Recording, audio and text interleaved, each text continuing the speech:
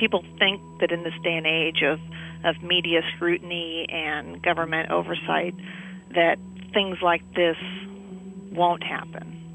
And I think people need to understand that those aren't protections against another Jonestown. On November 17, 1978, Congressman Leo Ryan landed at Port Kaituma Airstrip in Guyana. Ryan, the picture-perfect, idealistic American politician, began the hour-long trek to a jungle compound that housed nearly 1,000 American citizens. The compound's members moved thousands of miles away from home in the hopes of finding salvation and freedom in Jonestown, the new headquarters of the People's Temple. Ryan arrived at the jungle commune to overwhelming cheers and applause. There, he finally came face-to-face with the People's Temple's leader, Jim Jones, a drug-addled Midwestern preacher well beyond his prime. At the end of that meeting, neither of them would leave the compound alive.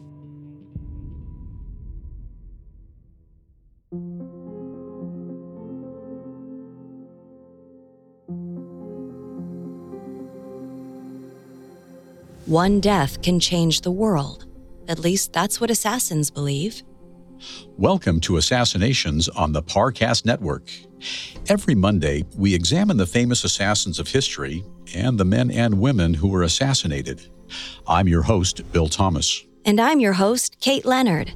This is our first episode on Congressman Leo Ryan, who was killed by members of the People's Temple on November 18, 1978.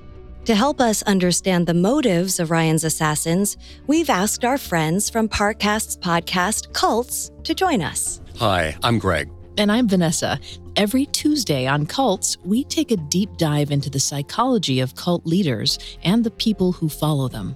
Today, we're here to offer some deeper insight into what happened behind the scenes at Jonestown leading up to the massacre. At Parcast, we're grateful for you, our listeners. You allow us to do what we love. Let us know how we're doing. Reach out on Facebook and Instagram at Parcast and Twitter at Parcast Network. And if you enjoyed today's episode, the best way to help us is to leave a 5-star review wherever you're listening. It really does help.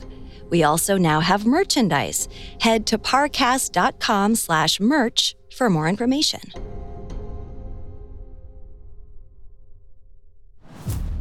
No arrests were ever made for the murder of Congressman Leo Ryan.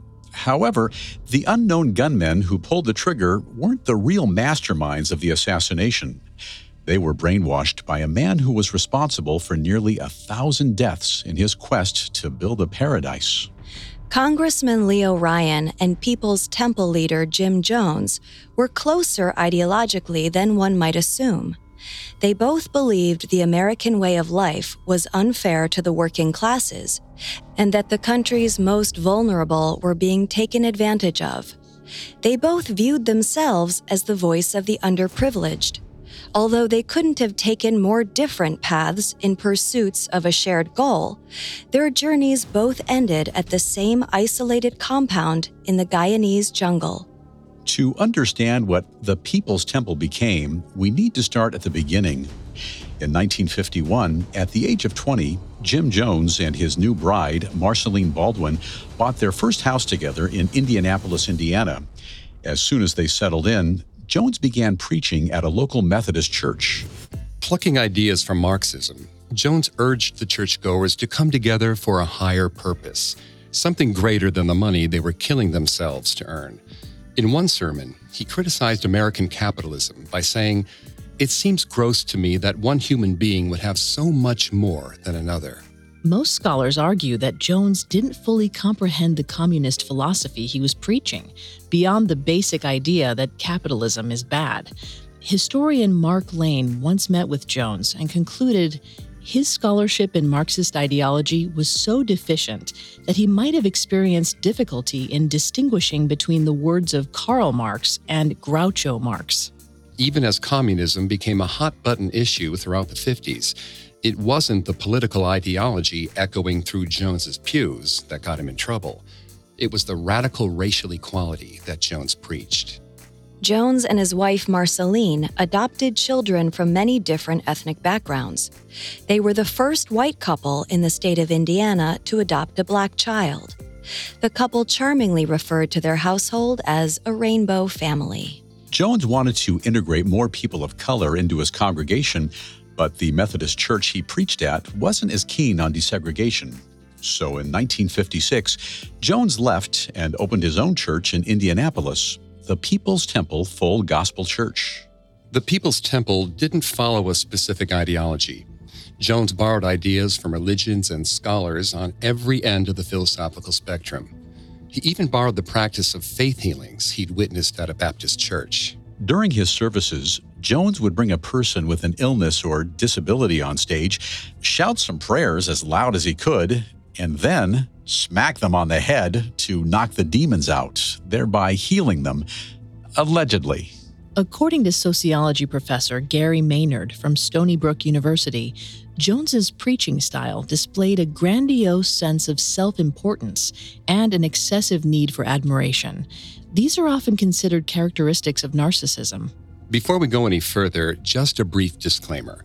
Vanessa is not a licensed psychologist or psychiatrist, but she has done a lot of research for this show. Thanks, Greg. Maynard writes that Jones displayed many, if not all, of the symptoms of narcissistic personality disorder over the course of his career. For example, claiming to have magical healing abilities. But because he was so charming and persuasive, most of his congregation didn't challenge his behavior. Whether his faith healings were actually effective or not, Jones's attention-grabbing antics did succeed in bringing in more followers than he ever could have imagined.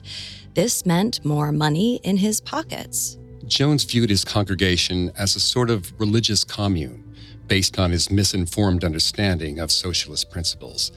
He asked his members to give up all their possessions to the temple, and in turn, they would be taken care of by the church.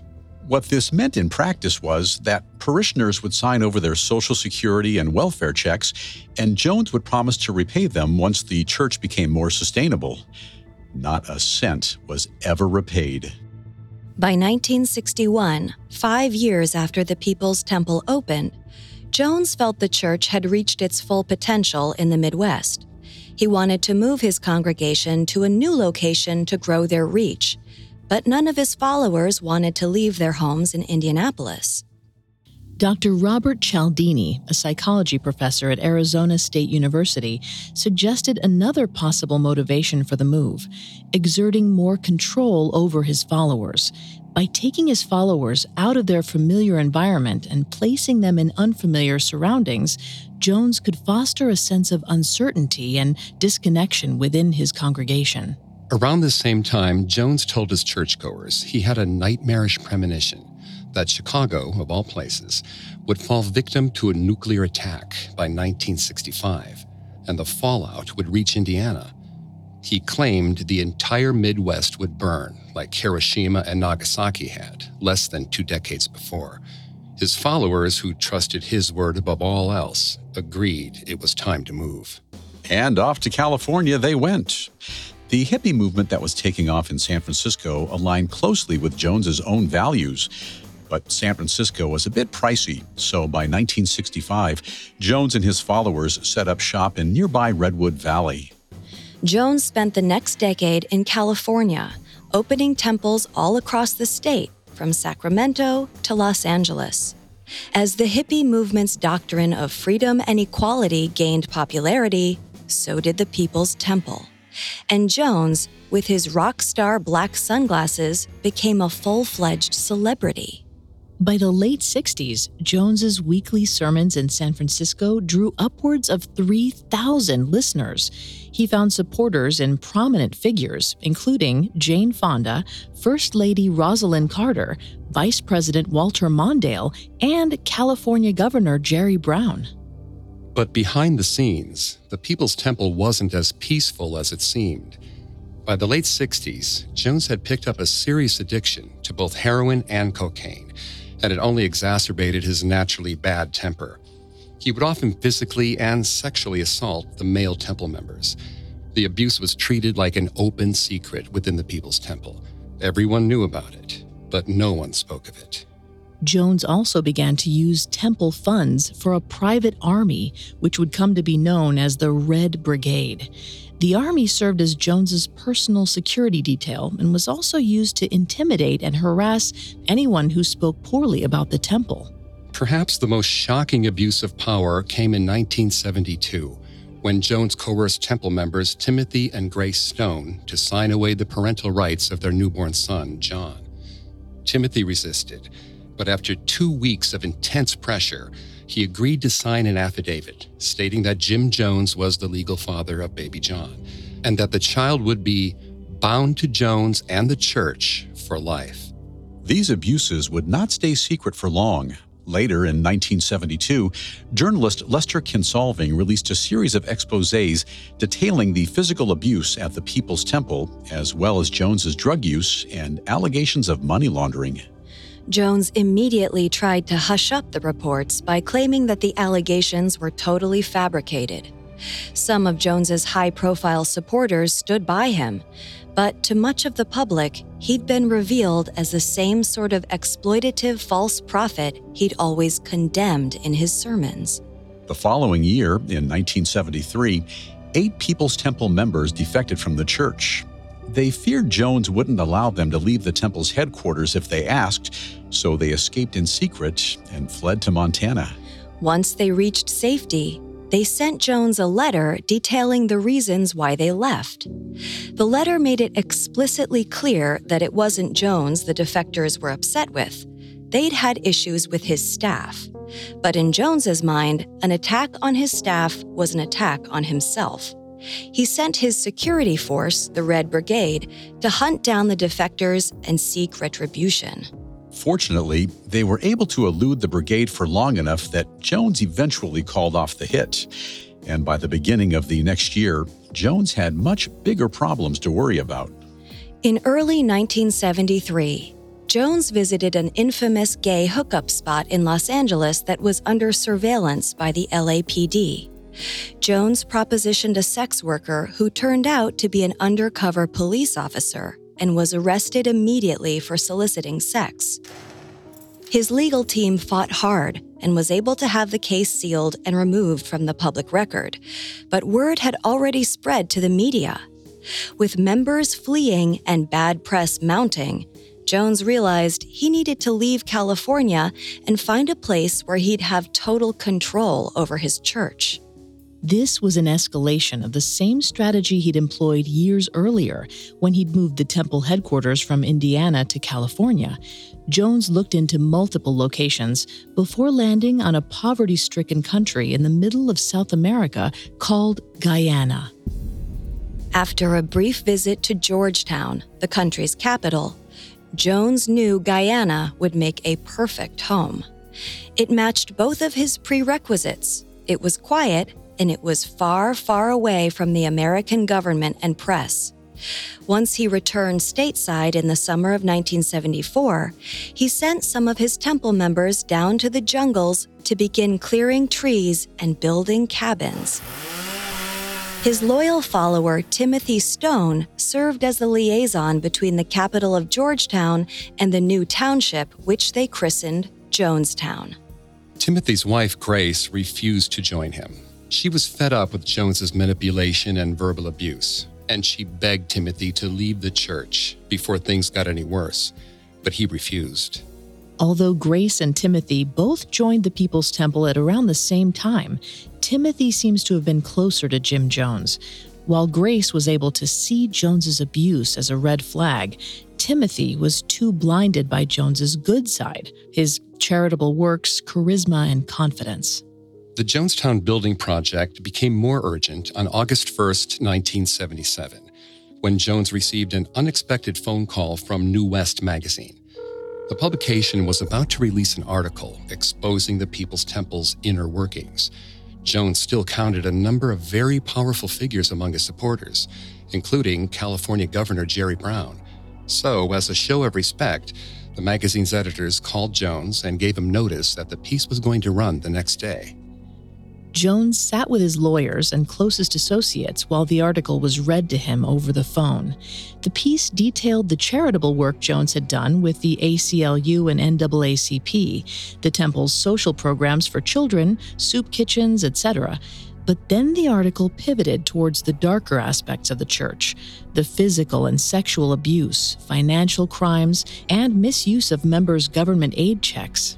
While the editors were speaking, Jones scribbled down on a piece of paper, quote, "We leave tonight. Notify Georgetown." When we come back, we'll explore the next chapter of the People's Temple's history and the legal battle that brought them into conflict with Congressman Leo Ryan. Now back to the story. On August 1st, 1977, Jim Jones was informed that a damaging article about the People's Temple was about to be published. Before it could hit the newsstands the next morning, Jones, his wife and children, and his flock of loyal followers were en route to the newly built Jonestown compound in Guyana. Jones was able to persuade his followers to migrate by playing up the beauty of the jungle. But when they arrived, they found hell, not paradise. The Jonestown diet consisted mostly of rice and rotting fruit. The number of inhabitants grew more quickly than cabins could be constructed. So at first, most of the members slept inside the main mess hall. According to psychiatrist Kay Harari, who worked with Jonestown survivors, sleep deprivation and inadequate nutrition can break down the ability to make rational judgments and weaken psychological resistance. The conditions at the compound only made it more difficult for the temple members to rebel against Jones's abuse. The exception to that rule was Timothy Stone. By the time Jones arrived in Guyana in August 1977, Timothy had already been working there for nearly a year. He was still facing habitual harassment from Jones, and now that the two of them were in the same country again, the abuse became too much to handle. In the fall of 1977, Timothy had finally had enough. He flew back to San Francisco, leaving his 5-year-old son John behind. As he'd signed over his parental rights to Jim Jones, Timothy had no legal right to take the child out of the country. But Timothy had no intention of leaving his son in Guyana for good. Once he was stateside, Timothy reconnected with his wife Grace and began a legal case against Jim Jones that would catch the attention of a certain United States congressman from San Francisco. Leo Joseph Ryan Jr. was, in many ways, the ideal all-American political candidate. He was born on May 5, 1925, in Lincoln, Nebraska. Leo's father died when he was just 11 years old, so his mother shipped him off to boarding school while she traveled for her job at the newly established Social Security Administration. At 18 years old, Ryan graduated from a prestigious Jesuit high school in Wisconsin and immediately entered a U.S. Navy V-12 officer training program in Maine. World War II was in full swing in 1943, and before the end of the year, Ryan had finished the training program and was deployed as a naval submariner. Ryan served in the Navy for 3 years until 1946. After the war ended, he moved back home to Nebraska and attended Creighton University, where he earned both a bachelor's and a master's degree in education. In 1956, at the age of 31, Ryan moved to San Francisco to teach English at Cappuccino High School. He also had a position on the South San Francisco City Council. In 1961, Ryan chaperoned the school marching band's trip to Washington, D.C. for President John F. Kennedy's inaugural parade. Ryan cited Kennedy's famous call to service address as the main factor that inspired him to turn his career's focus to politics. And so, my fellow Americans, ask not what your country can do for you, ask what you can do for your country. In 1962, at age 37, Ryan ran for mayor of South San Francisco and won. Just a year later, he was elected to the California State Assembly. Ryan's top aide, Jackie Speer, called Ryan's approach to lawmaking experimental legislating. He often took the extra step to make sure he understood the problems facing his community. In 1965, tensions between Los Angeles' black communities and the LAPD were at an all-time high. This served as the catalyst for the week-long Watts riots in mid-August 1965. After the riots ended, Assemblyman Ryan went undercover as a substitute teacher in a Watts public school to investigate the underlying issues that led to the riots. Ryan noted that the students were products of their environment. Most were too tired to pay much attention in class due to fights in the streets and police sirens blaring all through the night. Some students brought lunches consisting of just a single piece of bread. He concluded that the best way to heal the community's racial tensions was to increase education spending, low-income housing programs, job training, and law enforcement outreach programs. In 1966, Leo Ryan authored what became known as the Ryan Act, which led to stricter statewide school accreditation, in part to combat the injustices he uncovered while posing as a substitute teacher. Ryan wasn't content to stop at reforming the education system. 4 years later, he went undercover once again, this time to Folsom State Prison, located just northeast of Sacramento. At the time, Folsom State was one of the harshest prisons in the nation, facing numerous accusations of mistreatment of inmates. Under a false identity, Ryan was arrested, strip-searched, and entered the prison as an inmate. No one working at the prison knew who he really was. He remained there for just over a week and only broke character once during the release process. After his release, Ryan worked on legislation to improve prison conditions. The Folsom prisoners that Ryan had met were so grateful that they crafted a chess set made from toilet paper, glued together with toothpaste, and sent it to his office. It was said to be one of Ryan's favorite gifts he received while in office. At 47 years old, after nearly a decade in the state assembly, Ryan set his sights on a more prominent office, and in 1972, he became the U.S. representative for California's 11th congressional district. Ryan ran on a platform of education, prison reform, and heavy congressional oversight of the CIA. Once he was sworn in, he immediately began working on legislation that would require intelligence agencies to inform Congress about any covert operations. Ryan had always displayed a natural mistrust of authority and an instinct for seeking out the truth. In his new position, those qualities would lead him down a dangerous path. In October 1976, one of Leo Ryan's former students from Capuchino High School, Bob Houston, was found dead in a San Francisco train yard, where he worked the night shift.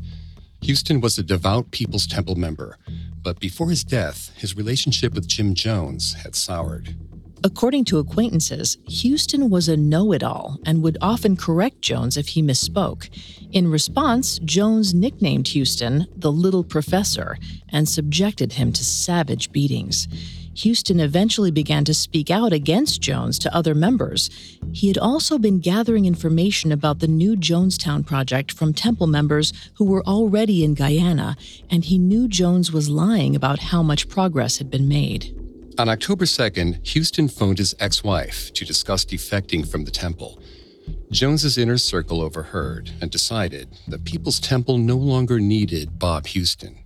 3 days later, Houston's mutilated body was found in the train yard where he worked.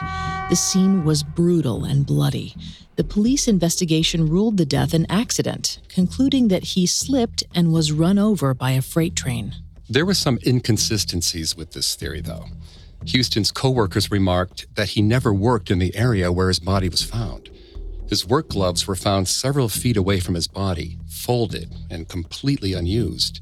Conventional wisdom at the time was that Jones had put a bounty on Houston to keep the temple's secrets under wraps. Shortly before his death, Houston had given his father, Sammy, the notes he'd stashed away about the Jonestown project.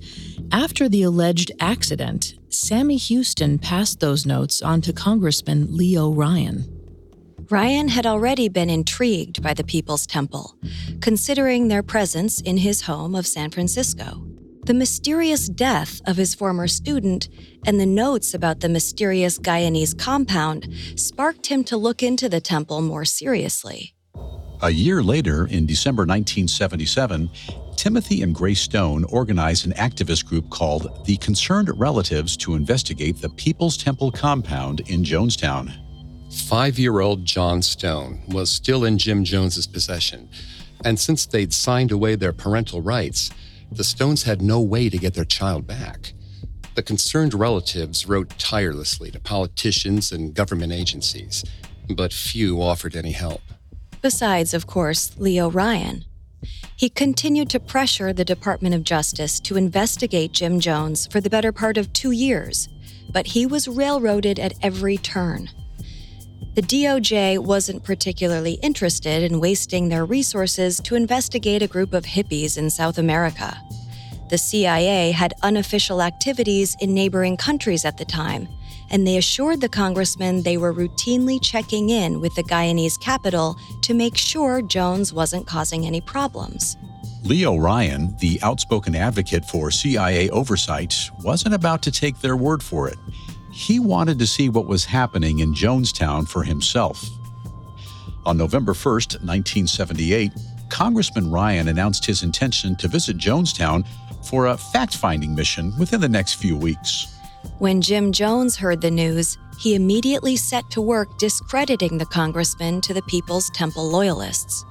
For the most part, Ryan's political priorities were similar to Jones's, but there were 2 areas of his voting record that could be exploited.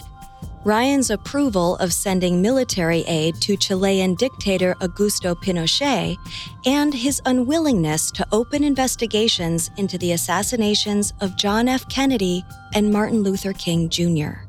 The People's Temple was built, at least tenuously, on Marxist ideals. Jones used Leo Ryan's support for Pinochet's coup against the socialist president of Chile as proof that the left-leaning congressman was violently opposed to socialist leaders.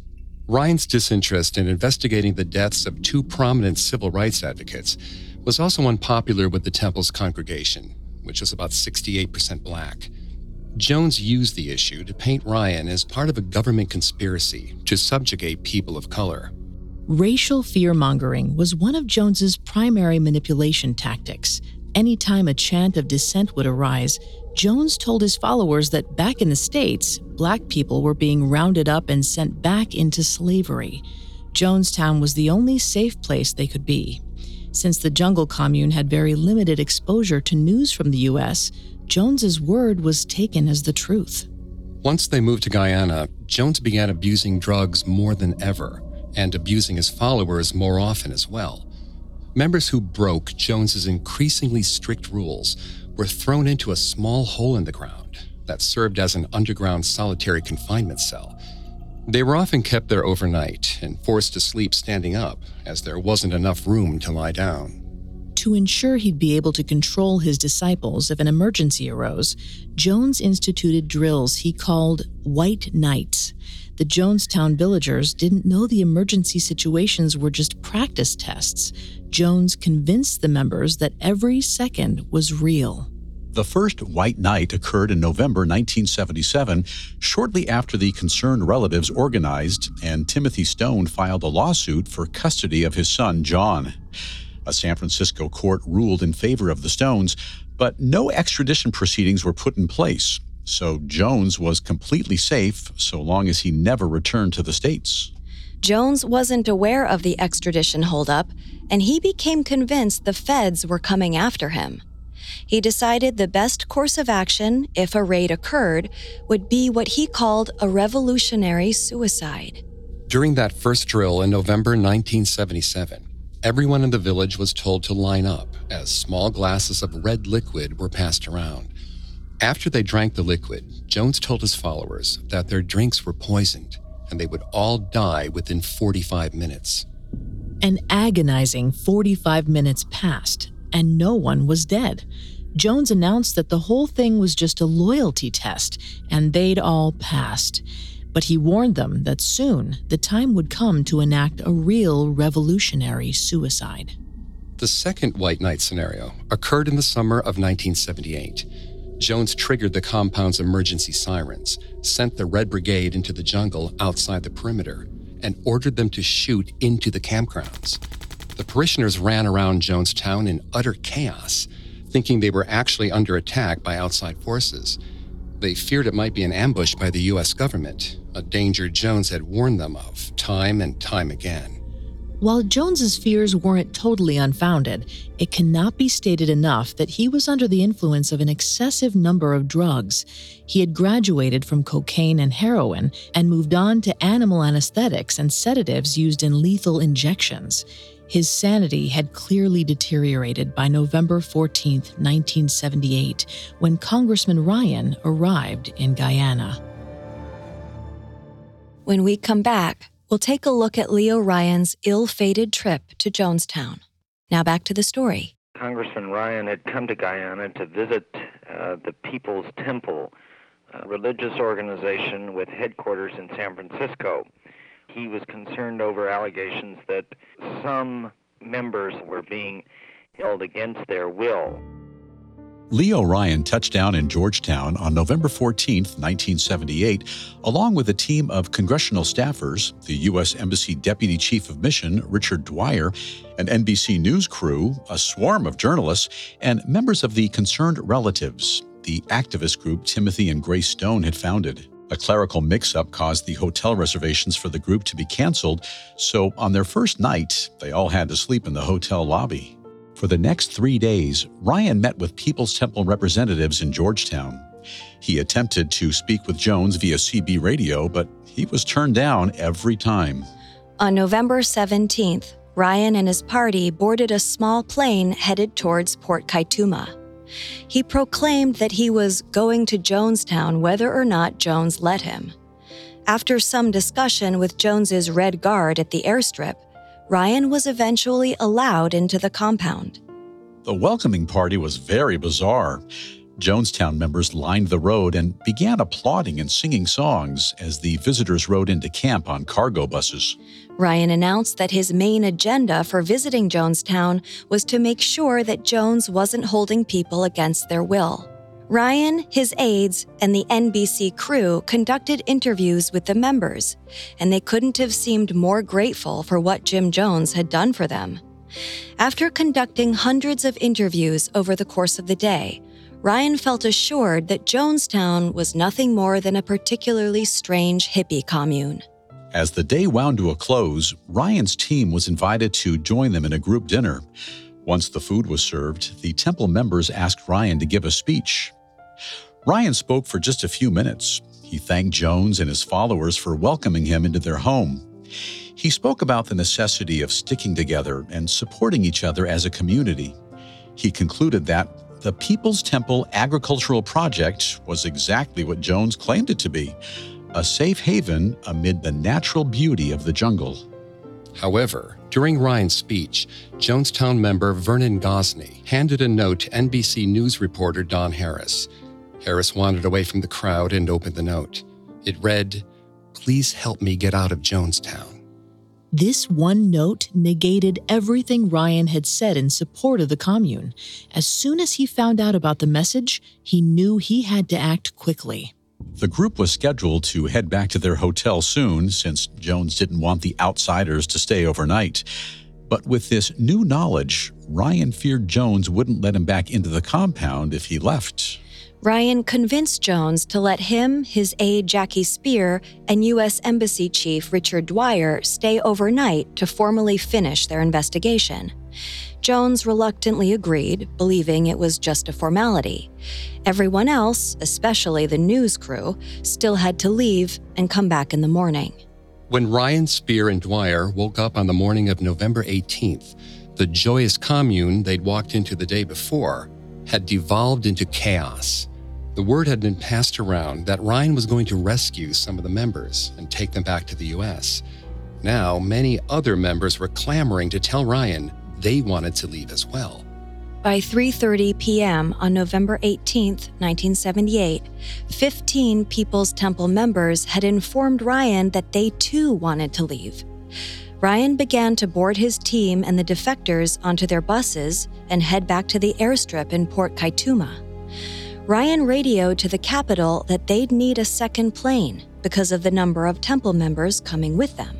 Jones tried to convince some of the members to stay behind, at least until the media had left, so as not to embarrass him and the temple. Most ignored him, knowing full well he was never going to let them leave on their own. Since asking nicely didn't work, Jones berated the defectors and threatened that their friends would die if they didn't stay. Some would-be defectors took him at his word and agreed to stay at the compound. Just as the final bus was about to leave Jonestown, Larry Layton, a high-ranking member in Jones's circle, asked to join them. He wanted to leave too. The other defectors protested. Layton was one of Jones' most devoted followers. They didn't trust his intentions. But Ryan also allowed Layton to come along anyway. He severely underestimated how strong a hold Jones had on some of his disciples. As the last remaining defectors boarded the bus, a temple member named Don Sly approached Congressman Ryan while he was talking with the People's Temple's lawyer. He raised a knife, lunged forward, and tried to stab Ryan. The attorney subdued him before he could injure the congressman. The knife slipped out of Sly's grasp and cut his hand, spraying blood onto Ryan's dress shirt. U.S. Embassy Chief Dwyer told Ryan it wasn't safe for him to stay any longer. Ryan argued that he had to stay behind in case more people wanted to leave. He couldn't abandon them here alone. But Dwyer wouldn't give in. Jim Jones clearly didn't want him there anymore either. Ryan eventually acquiesced and got on the bus. At 4:45 p.m., the buses finally reached the Port Kaituma airfield. The group had to wait another half hour for the planes to arrive. But they didn't have 30 minutes to spare. Jones had already begun his final contingency plan. Jones had a two-pronged plan to take care of Ryan and his delegation. First, his loyal follower Larry Layton was supposed to board the same plane as Congressman Ryan and kill him as they got into the air. This plan didn't quite come to fruition. Layton was placed on the first plane, while Ryan and his staff waited for the second plane. By the time he realized his mistake, it was already too late. As the plane took off, Layton decided to improvise. He shot at two passengers, Vernon Gosney, who had written the first note asking to leave, and his wife, Monica Bagby. Luckily for them, the other passengers struggled for Layton's weapon, and his bullets missed them entirely. Layton was subdued until the plane landed safely in Georgetown. Jones was prepared for this possibility. The second part of his plan was to send the Red Brigade to the airstrip to deal with Ryan in case Layton's plan fell through. The second plane finally arrived at the Port Kaituma airstrip at about 5:15 p.m. The remaining defectors boarded the plane while Ryan and others stowed their luggage in the cargo bay. Within minutes, a tractor truck pulled up and 5 men jumped out armed with machine guns. As the bullets rained down, most of Ryan's team was able to find cover behind the plane or run into the thick jungle around the airstrip. The attack only lasted a few minutes. Then, just as quickly as they arrived, the Red Brigade scurried off back to the camp. 5 people were left dead on the airfield. People's Temple defector Patricia Parks, San Francisco Examiner photographer Greg Robinson, NBC News cameraman Bob Brown, reporter Don Harris, and Congressman Leo Ryan. What happened at the Port Kaituma airstrip was tragic and senseless, but the horrendous atrocities occurring back at Jonestown would shock the world for years to come. Jonestown, 1978. Over 900 people lost their lives. What a tragedy it was. Looking back now, we're asking ourselves, how could such a gruesome event happen? Next week, we'll explore what occurred back at the compound while the raid at Port Kaituma was carried out. We'll also dig into Ryan's legacy and what might have happened to the 900 residents of Jonestown if he hadn't tried and failed to save them.